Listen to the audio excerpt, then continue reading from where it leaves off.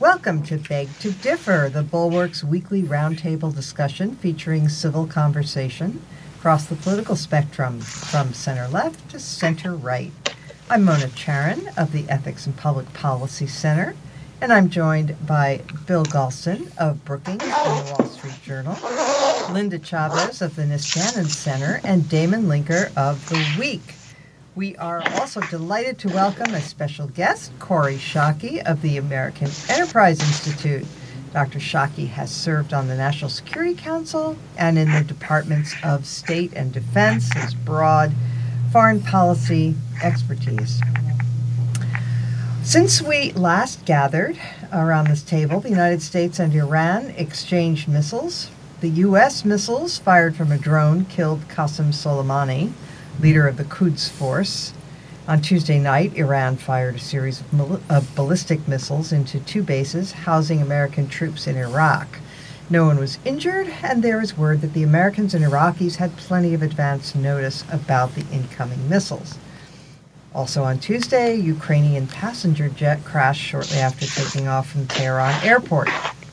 On Wednesday, President Trump said some embarrassing things, like bragging about how wonderful our military equipment is and suggesting that the missiles fired by Iran had been bought and paid for by the Obama administration. He also declared that Iran would never obtain, not that this part was embarrassing, but he declared that Iran would never obtain a nuclear weapon so long as he is president. And today we learned that the U.S. intelligence agencies are saying they believe that Iran shot down that Ukrainian passenger plane by accident. Also today, the House is considering a resolution limiting the president's power to pursue further military action against Iran, and at least two Republican senators have said they would support such a resolution in the Senate. Meanwhile, over at the impeachment, Nancy Pelosi has yet to forward the articles to the Senate, and former National Security Advisor John Bolton has shown a little leg, saying he would testify if subpoenaed. So we have all that, and in just 3.5 weeks, the first voting in the Iowa caucuses. So let us begin with President Trump's confrontation with Iran. Kori, I'm going to start with you and ask whether we can get into all the crazy details, but in the broader perspective, doesn't this calm one of the main fears that people have had about President Trump, that he would not be able to handle an international crisis? Well, I wouldn't put those concerns entirely to rest. The decision to kill Qasem Soleimani was justified, but like so many of President Trump's foreign policy decisions, they carried it out in a way that managed to minimize the advantages and maximize the costs of doing it. And reestablishing a red line against Iranian malevolence was important to do. But having done it and then absorbed the retaliatory strike from Iran, President Trump didn't sound to me particularly persuasive in suggesting that, any further bad behavior by Iran towards shipping in the Gulf, towards trying to destabilize regional governments, towards America's allies, that had been handled in a way that made clear exactly where the red line is beyond protection of American citizens. So I think it was terrific that President Trump didn't turn the ratchet again. But I think there are still some causes for concern about his comportment in the conduct of the crisis. So a different, from a different direction, Linda, let me ask it this way. You could argue that a lot of the handling of this after the decision to drone Suleimani was shambolic. You had the Pentagon releasing a letter in response to the Iraqi parliament saying that, yes, we were indeed pulling all troops out of Iraq. It was a mistake. You had the president tweeting that he was going to target cultural sites within Iran as a method of retaliation, and that further he would respond with disproportionate force, which most people think is not the right response. So, was there enough to keep as Kori was saying, enough to keep the concerns bubbling? Well, the jury's out. There's absolutely, in my view, no question that killing what the killing was in fact justified, and that if either the Bush administration or even the Obama administration had a clear shot at killing Suleimani, as this was done on a road in the middle of the night, a road dedicated to an airport in which there were not civilians likely to be casualties, in which only the bad guys would get hit, I think any American president would have taken this shot. So the fact that he did it, I'm glad he did it. It was the right thing to do. Now the question is, what do we do after it? And I think that's what everybody's worried about. And I think that's exactly what Kori is saying, is that we don't know what's going to happen. And right now, this whole idea now, well, we've had a tit for a tat, and, 2 people have died, an American, naturalized American citizen, and Suleimani, head of the Quds Force. And now we're even, and everything can be hunky-dory again. I don't think that's likely. I don't trust the Iranians, and I believe we will see more attacks. I don't think their history has been one of attacking without taking credit for it, using proxies to attack and attacking in far-flung places. So I think we're going to see more, and if they continue as they have in the past, they won't take credit for it, but, they are still a huge threat to us. Damon, there's been a tremendous, there have been a lot of war whoops from people who just 5 minutes ago were saying that they were really worried about our getting involved in endless wars. So that's been interesting and a little head spinning. But would you agree with Linda that the strike itself on Suleimani was justified? And I think Kori would agree with that too. Well, yes, I think it was justified in the sense that we don't really have to wring our hands and worry if we committed some kind of a moral failing in taking out Suleimani. He clearly has done numerous things against the United States, against American soldiers over a very long period of time. The Obama administration faced the question of whether to take him out themselves and decided against it, but it was on the table back then as well, and things have only ratcheted up. Clearly, all of the series of provocations from Iran, especially through its proxies over the last 6 months, have been quite egregious, and it shows a bit of restraint on the Trump administration's part, the fact that it took so long to do something in response. Now, taking Suleimani out was a big response, but given his role in orchestrating a lot of these attacks, it makes sense. Now, my line on these things tends to be that I'm less interested in the question, actually, of whether something is justified or not, and more in whether it advances our vital national interests. And in that respect, I think that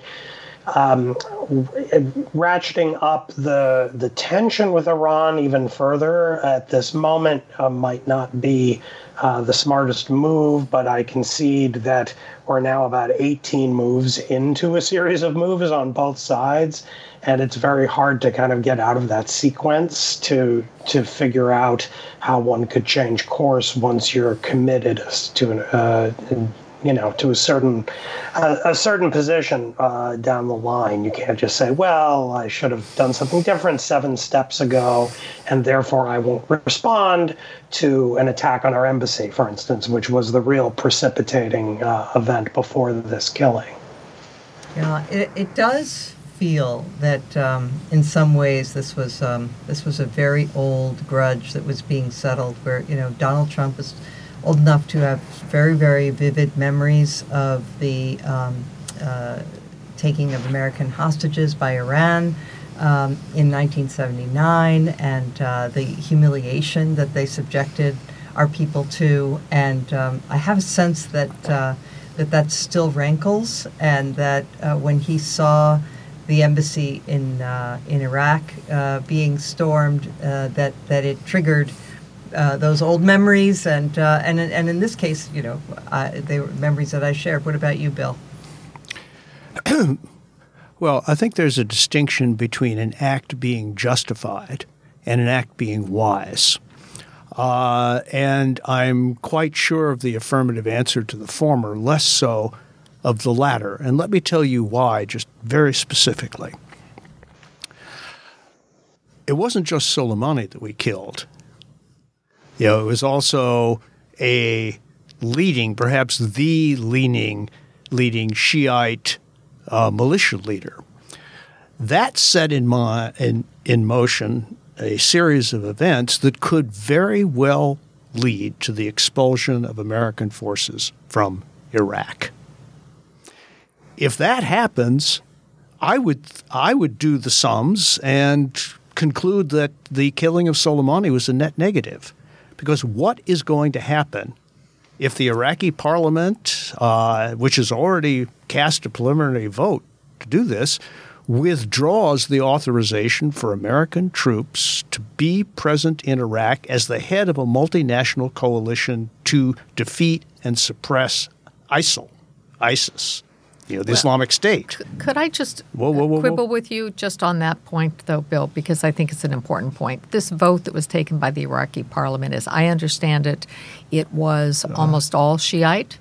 The Kurds weren't there, the Sunnis weren't there, and it doesn't really have the force of law. Now, you may be right in the long run, but I don't put too much emphasis on that vote. Well, look, from a formal standpoint, you're right. On the other hand, the Shia have the majority in the Iranian parliament, and a very plausible construction of the sentiments of that entire sector of Iraqi society is that they don't want us there. That's not true of all the Iraqi citizens, because the Sunni and the Kurds do want us there.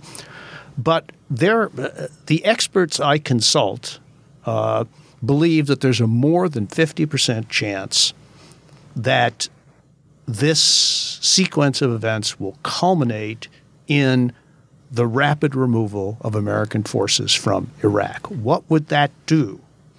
Right? First of all, it would empower Iran mightily. And secondly, it would create an opening for the reemergence of ISIL. What would that mean? Iraq would become the next cockpit of an apparently unending Muslim civil war throughout the region.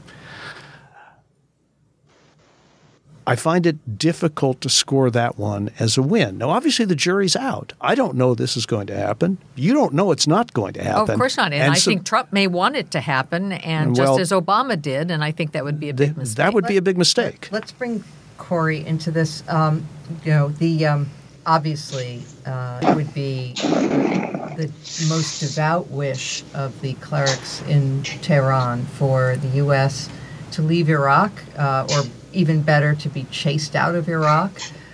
They'd like nothing better, and that would be a huge win for them. You could also add into this, and we don't know if that's going to happen. I have my doubts. But in addition, you could cite the fact that a month ago in Iran, the entire country was roiled by protests, internal protests. People were very angry.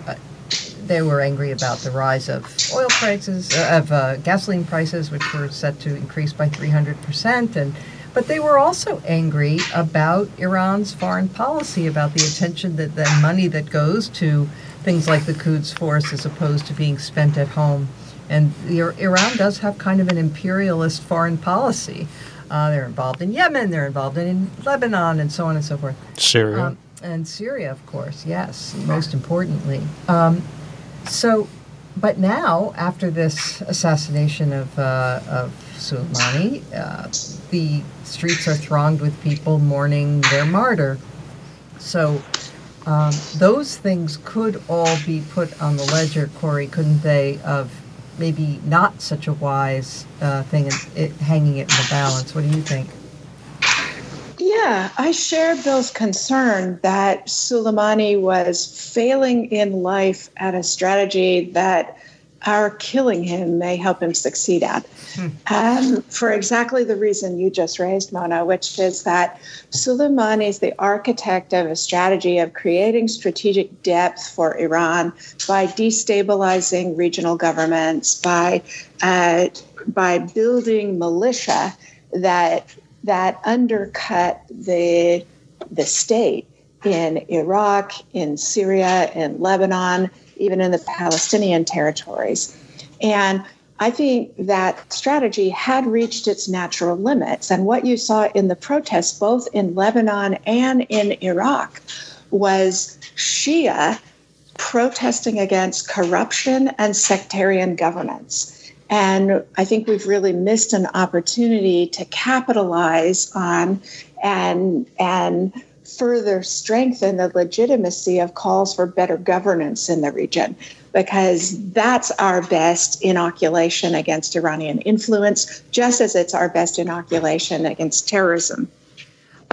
Kori, I want to stay with you for another question, because one thing we didn't mention in the fallout from all of this is that Iran has withdrawn from compliance with the JCPOA, and it said it's going to move forward with development of nuclear technology, nuclear weapons potentially. I've read conflicting things. There are a lot of people who will tell you with great assurance that Iran was already cheating, was not abiding by the terms of the agreement, and there are others who say no, they, for whatever the flaws of the agreement, they were. One of the people who believed they were was Jim Mattis. And the UN has certified. What's your view about that? My view is that as far as we could tell, Iran was in compliance with the agreement. And I think we would be in a better place now if the administration had remained a party, the United States administration had remained a party to the agreement while moving aggressively ahead to counter Iran's missile programs, to counter their destabilization of regional governments, their human rights abuses, the terrorism. The Obama administration hesitated to move on these other causes for concern with Iranian behavior because they wanted to get the agreement and then they wanted the agreement to settle in. But one of the costs we pay for having withdrawn from the agreement, in addition to having even less visibility into whether Iran is building a nuclear weapon and their acceleration potentially of the timeline to less than a year to having it. That will really be a big test of Donald Trump. He reestablished the red line of no killing of Americans. But if I were Iran, I would watch America's North Korea policy and think, no way the president's actually going to pull the trigger to prevent us from acquiring a weapon, because he didn't do it while North Korea acquired 32 nuclear weapons during the negotiations with the U.S. Well, and doesn't it intensify the argument that this is exactly the way to deal with the United States, is to make sure you've got a nuclear weapon, right? Right. If you want to stay in power. Right. Yeah. This is the Gaddafi versus Kim comparison. Right. Yeah, pretty revealing. And also, killing bad guys is sometimes a good thing to do, no question. Sometimes maybe less good than we hope. I mean, as we saw with Gaddafi, where the consequences in Libya have not been so terrific. All right. One other thing I just want to touch on before we leave this topic, and anybody, jump ball, whoever wants to comment on this. There were some comments from Republicans that were really I found just beyond the pale, but very typical of what our politics seems to have become. You had Doug Collins and Nikki Haley, who I used to think very highly of, saying things like, the Democrats are the only ones who are mourning for Suleimani. Comments, anyone? Well, like you, I used to think very highly of Nikki Haley, and my opinion has been in steep decline over the last few months as she's decided that she is going to try to take on the mantle of the Trump wing of the Republican Party, and it was a disgraceful thing to say. And, it just shows how poisonous our politics have become that you could say something like that. Right. Okay. Well, everything is a wedge issue now, including foreign policy. So the Republicans know that that the Democratic Party has more ambivalent feelings about using force around the world. And so when Trump acts very decisively in foreign policy, kills Suleimani, missiles are flying toward bases where American troops are stationed in Iraq. And it's a great temptation among Republicans to attempt to portray the other side as all being represented by a certain extreme faction of the other side, and to force the Democrats to fight amongst themselves about how to respond to that. Well, I think that what we've seen, I think it's more strategic than that. I think that what we've seen is the first shot fired in the primary contest between Nikki Haley and Mike Pompeo for the 2024 Republican nomination. Maybe we'll have plenty of time to discuss that. I think probably we'll see Tucker Carlson in the mix too. Oh no! Yeah. Oh yeah. He's going to be there. Uh-huh. Oh, don't forget Josh Hawley, the fearsome foursome. Oh boy! Four horsemen of the apocalypse. Yeah, I agree with that too. All right, but so on a related topic, we should discuss how the Democrats handled this, how they responded to this challenge. Biden was, I thought, pretty balanced. Not so Bernie Sanders, whose default setting is that if there's an international conflict, we are in the wrong. Blame America first, our old friend Jean Kirkpatrick used to say, and it still stands. It is true of people like Bernie. That is their default stance, is that it must be something that we've done wrong. Which isn't to say we don't do things wrong. Obviously, we make mistakes and blunder and whatever. But what did you guys? What did the people who lean Democrat? I guess that's you, Bill. What did you make of the? Well, only one Democrat decided to deliver a serious, formal, organized, policy-rich response to President Trump, and that was Joe Biden. And I think Biden was very deliberately elevating himself. He wasn't just going to issue a 2-sentence statement or say something at a town hall. He deliberately took time out from his schedule to stage an event with this classic backdrop of American flags, where he was presenting himself as an alternative commander-in-chief, criticizing, I think firmly but very respectfully, particularly by contemporary standards, the decision-making of the President of the United States. And so in addition to the substance, which, as Mona said, was reasonably balanced, you also had the form, which was, respectful of the role of the President in shaping and then publicly articulating and defending a foreign policy. And I thought Biden was particularly forceful on the importance of the president standing up, articulating the basis for a policy, taking questions, explaining things to the American people. And he was clearly saying that if he were president, that's what he would do. And I believe him. There's an ambiguity about foreign and defense policy that's built into the Constitution. The founders gave the Congress the sole authority to declare war, but they made the president the commander-in-chief, and there's been a tussle pretty much ever since over where those two things overlap and who has what authority. Most of the time, the president has been he's been the one who's come out ahead. He's been deferred to. But right now, I this afternoon, as far as I know, there's a vote in the House that will seek to limit the president's war-making power vis-a-vis Iran. And two members of the Senate who are Republicans have said after that briefing that they found so offensive, and by the way, Mike Lee's comments when he came out of that room were really, they were bracing, they were, it felt like a real moment. It did not feel scripted. He was furious, and he said it was the worst briefing that he had ever received, at least on defense matters, as a member of the Senate, 9.5 years, and that they were treating the members of the Senate and the Congress like children.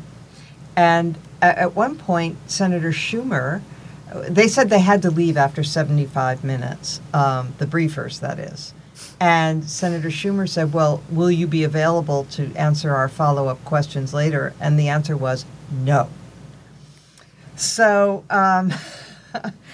where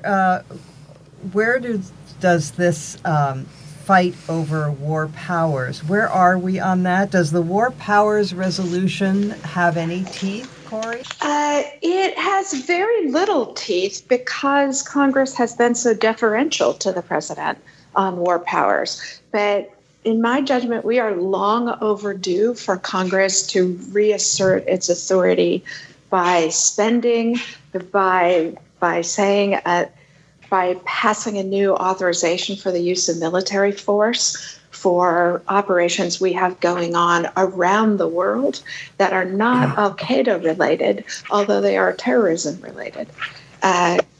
Congress, the president has accrued so much power because Congress has given it to him, and it's long overdue for them to take it back. So I hope that the derision with which the administration has been treating Congress on things like moving money to the border wall and the nature of the briefings that they gave, the lack of consultation in advance of a major military operation or a major strategic decision like taking out Qasem Soleimani, ought to cause Congress to claw those powers back. Damon, the president made this snide tweet about saying, well, I don't have to, under no legal, I'm not legally required to give notice to Congress, but I'm doing it anyway. This is it. My tweet is your notice.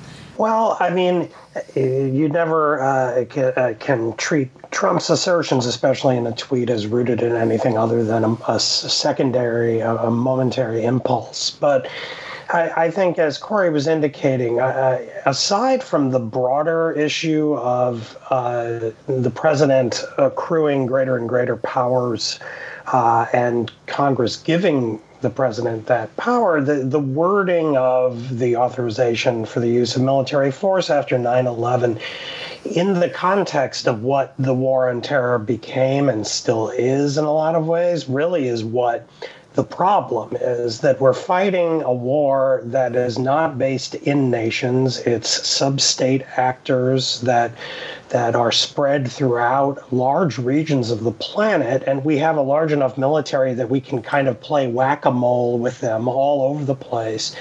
And there's never really an end point. There's no surrender of a foreign army where we know it's over. There's always a new group to fight somewhere. And as long as that, and then, of course, all of them lead to unanticipated consequences, like now we're in this kind of sort of warm war with Iran that heats up and then cools down and could get very hot at any moment if the wrong decision is made.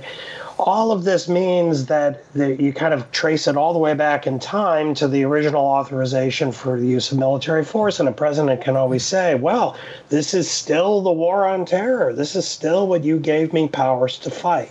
So really the only thing that will work is rewriting that statement from after 9/11. Now, will that happen? I don't know. I loved that Mike Lee explosion yesterday after the briefing, but he was on Fox this afternoon, and he had about 3 seconds to say about what a bad briefing it was, and then he puckered up and gave Donald Trump a big 30-second kiss. It was full MAGA. So I think he woke up to a horse head in his bed this morning. Yeah. So I wouldn't really expect to see really anything in this election year with Congress, including Republicans, rising up and clawing back powers from the president. I should note for the record that during the Obama administration, the president droned people all over the world, some of them even American citizens. And there wasn't a peep out of Congress. And by the way, I do think that we have to be careful. Those of us like myself who are, never Trumpers, I don't want to make decisions on a policy level or philosophical level that I would not make were somebody else in the White House. I mean, I think, you don't want to limit the president in ways that we would not want a future president to be limited in. So I think we have to be very careful about this. But this points to a really deep problem that we're now facing that actually is of constitutional proportions. If you go back to the founding, in particular to my favorite founder, James Madison, the assumption was that people who were placed in different institutions would care about the prerogatives of those institutions. Whoops. The rise of a hyperpolarized party system has nullified that assumption. And so the Constitution, which is really based on that assumption, that the ambitions of the man will be linked to the interests of the place, the place as an institutional place, that no longer is operative.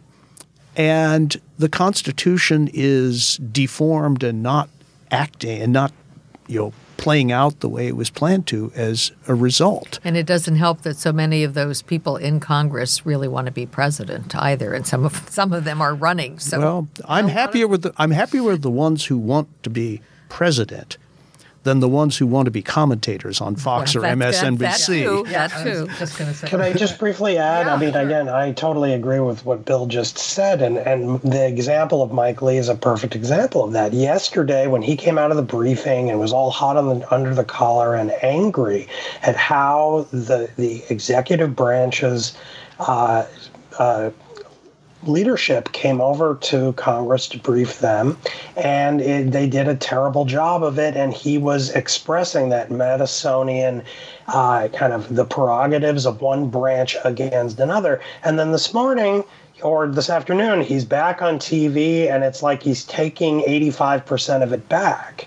And that's because at some level, I don't know who got to him, but somehow he came to the conclusion, actually, partisanship has to take precedent, and I have to now I'm going to only make a very small objection and then spend 30 seconds praising Trump for being such a wonderful, decisive president.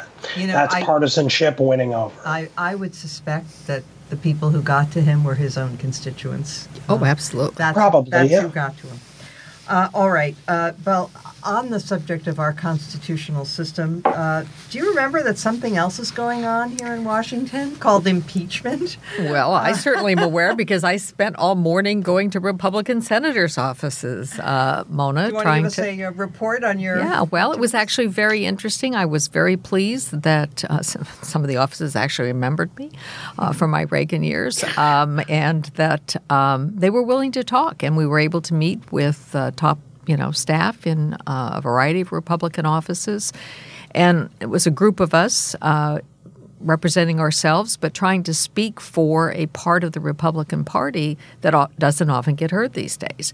People who still believe in conservative principles, still, believe in the Republican Party and what it used to stand for, but who believe that the way in which the Senate and several senators are behaving, and it's on both sides, not just the Republican side, sort of prejudging the outcome of a trial in the impeachment process is bad, and we want them to make a pledge that they will listen, and they will listen to all of the evidence and will seek the testimony of people who have something to say.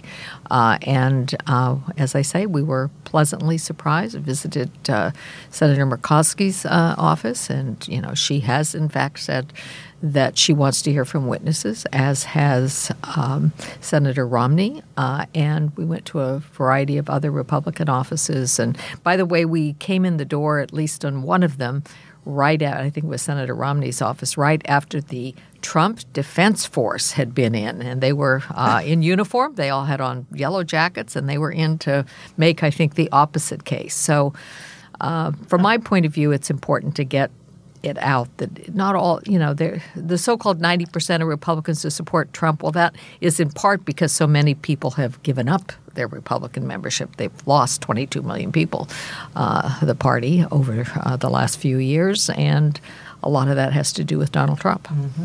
Mm-hmm. So, as I mentioned in the intro, John Bolton, who before now has said that he was going to wait for the courts to decide the case of, I think, Kupperman, before he made a decision about whether to testify, now says, yes, if he's subpoenaed, he will testify. So, the question arises, couple questions. One, what should the House do in response? Should they subpoena him and then say, we want to send an addendum over to the Senate when we send the articles? And what do we think Bolton is up to? Anybody? Selling books. Kori, you must know John Bolton. I am the least qualified person to have a view on this subject. All of the rest of you know much more about the machinations and the constitutionality and legislation of the question. My guess would be that if Bolton says he'll testify, if the Senate subpoenas, it would be a great thing for Republicans to uphold the fairness of a process and issue a subpoena and see what he has to say. Damon, do you have any thoughts? Not especially. I mean, I have no idea what he wants to say. I don't know why he wouldn't say it to the House other than displaying some contempt for the fact that the House is run by Democrats. I mean, why would he say earlier that he won't abide by the subpoena, which would have required the Democrats to actually go to a judge and hash out issues about whether he would be allowed to speak to the House. And now suddenly with the Senate, don't worry about that. I've solved all those problems. It sounds a little suspicious to me, but then again, I'm predisposed to not like him very much, so I might be biased. I will speak up for John Bolton in a few ways. One, if you look back over events of the last 6 months or year, and at least as it was reported, what John Bolton's views were, he has been right all along. I mean, certainly he was right about North Korea, and he was right about, arguably, about the decision to, he had urged a strike at Iran after they brought down our drone, to a sort of a brushback pitch, as it were. And Trump he at first said he was going to do it, and then at the very last minute he pulled back from that. Arguably, if he had done that, it would have been a lower level way to send a message to Iran that they can't get away with this kind of provocation without going to the extreme position or, the very harsh choice of killing Suleimani. Not that I'm an apologist for Suleimani, let me quickly add, but just so I You're not in mourning for him? Yeah, I'm not in mourning for him. Must mean she's still a Republican. Yeah. So I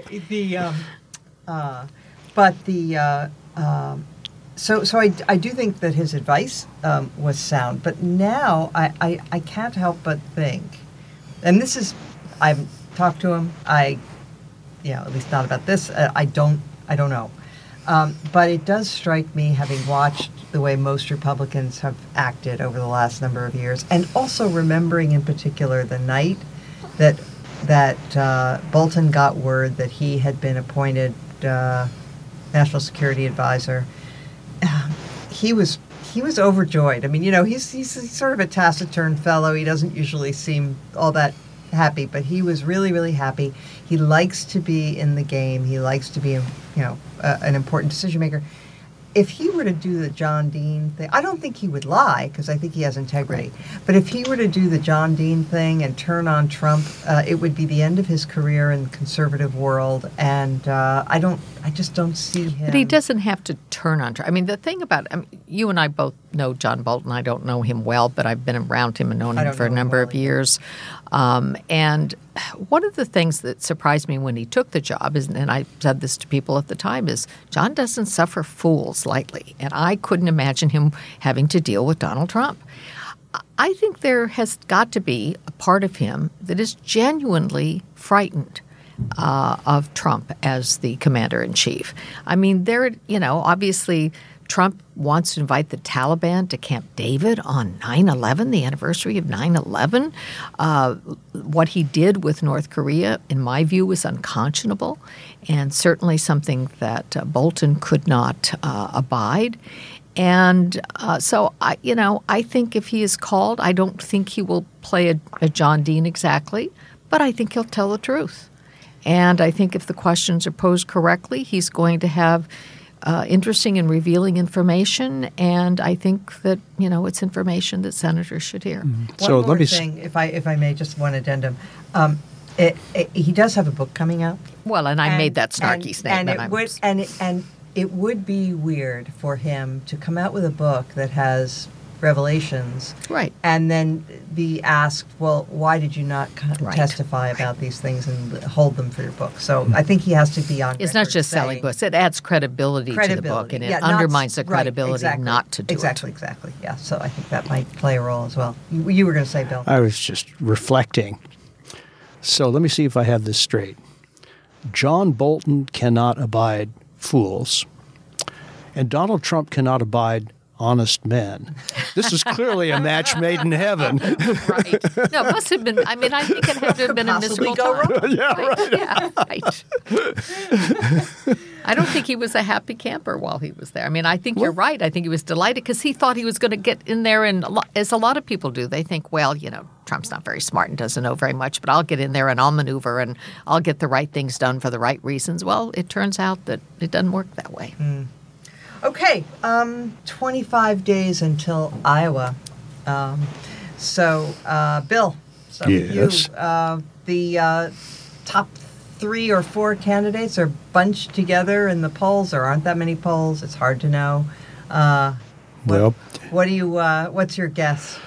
I don't know. The most recent poll out of Iowa had Pete Buttigieg at 23, Joe Biden at 23, Bernie Sanders at 23, Elizabeth Warren 16, yeah. Amy Klobuchar, who's the sleeper in all of this, at 7, but coming up fast. Yay! And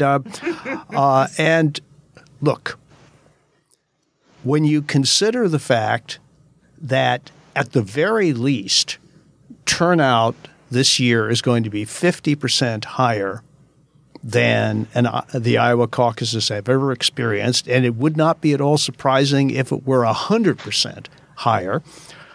Nobody knows who's going to come out and actually caucus on the cold winter night in early February. So the numbers just conceal our ignorance because so much depends on the intensity of support for different candidates. It also depends on the last-minute dynamics. What's so startling about the race right now is that only about a third of people who have a candidate preference say that they're firmly attached to the candidate they prefer. So this is a classic setup for an Iowa surprise. I will say this, that Joe Biden is in much better shape in Iowa than he was 6 weeks ago as the result of a very determined effort to take Iowa seriously. There's no evidence that Elizabeth Warren has arrested her decline in Iowa or in other places for that matter. the bloom seems to be off the Buttigieg rose just a little bit. It is so then you have to ask the question, who needs to do what? Mm-hmm. If Klobuchar doesn't come in ahead of one of the big four, I think her campaign, and I say this regretfully, is all but over. And if Warren doesn't do any better than she is now polling, I think that would be a huge blow to her candidacy, and it would make it much more difficult for her to prevail in New Hampshire. And if she doesn't do well in either Iowa or New Hampshire, I think that would deal a body blow to her candidacy. I will say finally, when the dust settles, I would not be surprised to see a structural rerun of the 2016 Democratic primary, with Bernie Sanders playing the role of Bernie Sanders and Joe Biden playing the role of Hillary Clinton. Right. Damon, Bill mentioned intensity of attachment and feeling, and that seems to favor Bernie in a place like, well, anywhere, but in particular in Iowa where it's a caucus. What's your sense of it? Yeah, I agree, and I agree with much of what Bill just said. I was actually queuing myself up to say something somewhat similar to what he said at the end about a replay of 2016 with Biden and Sanders, replaying that battle, because we are getting to a point where people who aren't pretty high up in the standings when they count the votes in Iowa and New Hampshire are going to have a very hard time staying in it. And we're at this crucial moment in the final month. Sanders seems to really have kind of leveled out and is slowly rising, with his main competition on the left, Warren, somewhat fading.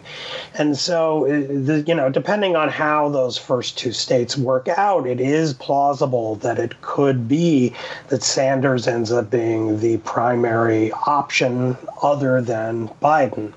Now, the main wild card in this, I think, is going to be how Iowa and New Hampshire play out. If the same alternative to Biden wins both, that person will clearly be the main alternative going forward. If the two states come out and it's all a mix and one person wins one and another wins another and neither is Biden, then they sort of are going to cancel each other out and we're still sort of unsettled. So that's one thing I would be looking at as we head in to those first early states. Is there a kind of coalescence around a non-Biden alternative?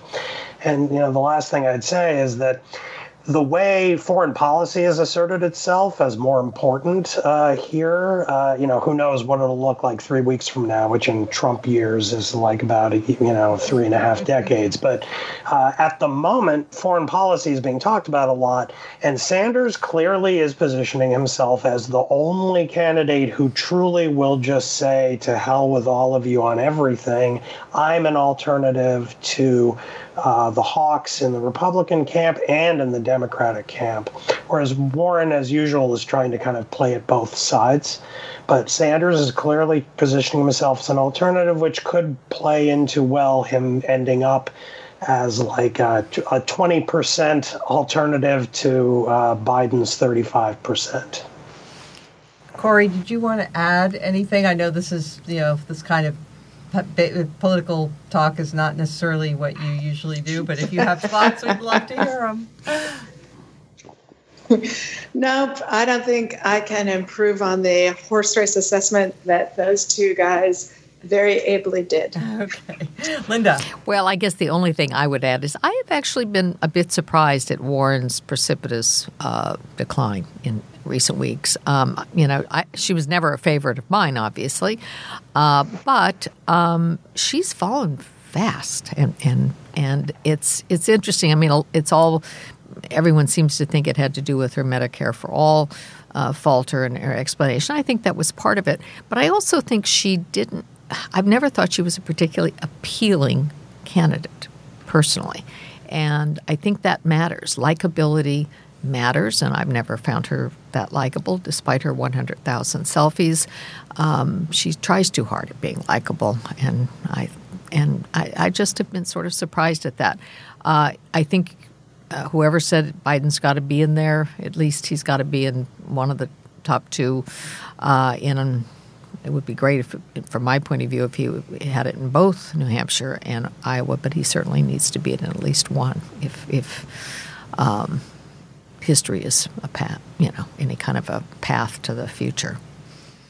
Well, big if. Things can change quickly. I remember, I seem to remember that in past years there were sudden bloomings of candidates in Iowa, just a couple of weeks before the caucuses, who went on to do well. So, of course, wasn't it Bill Clinton? You would know this, Bill. Wasn't it Bill Clinton what did he come in Iowa, and then he redefined He didn't contest Iowa. Oh, he didn't contest Iowa? No. That's why you don't remember, Mona. Oh, right. No, but then he said, Tom Harkin was running in effect as a favorite son. Favorite son, okay, that's right. Okay, yeah. The senator from Iowa. Okay. Well, anyway, so we have time to follow that, and now we will close with our observations and/or praise for people that are usually on the other side. And Linda, why don't you start us off? Well, I was going to start off and thank Mike Lee for his, even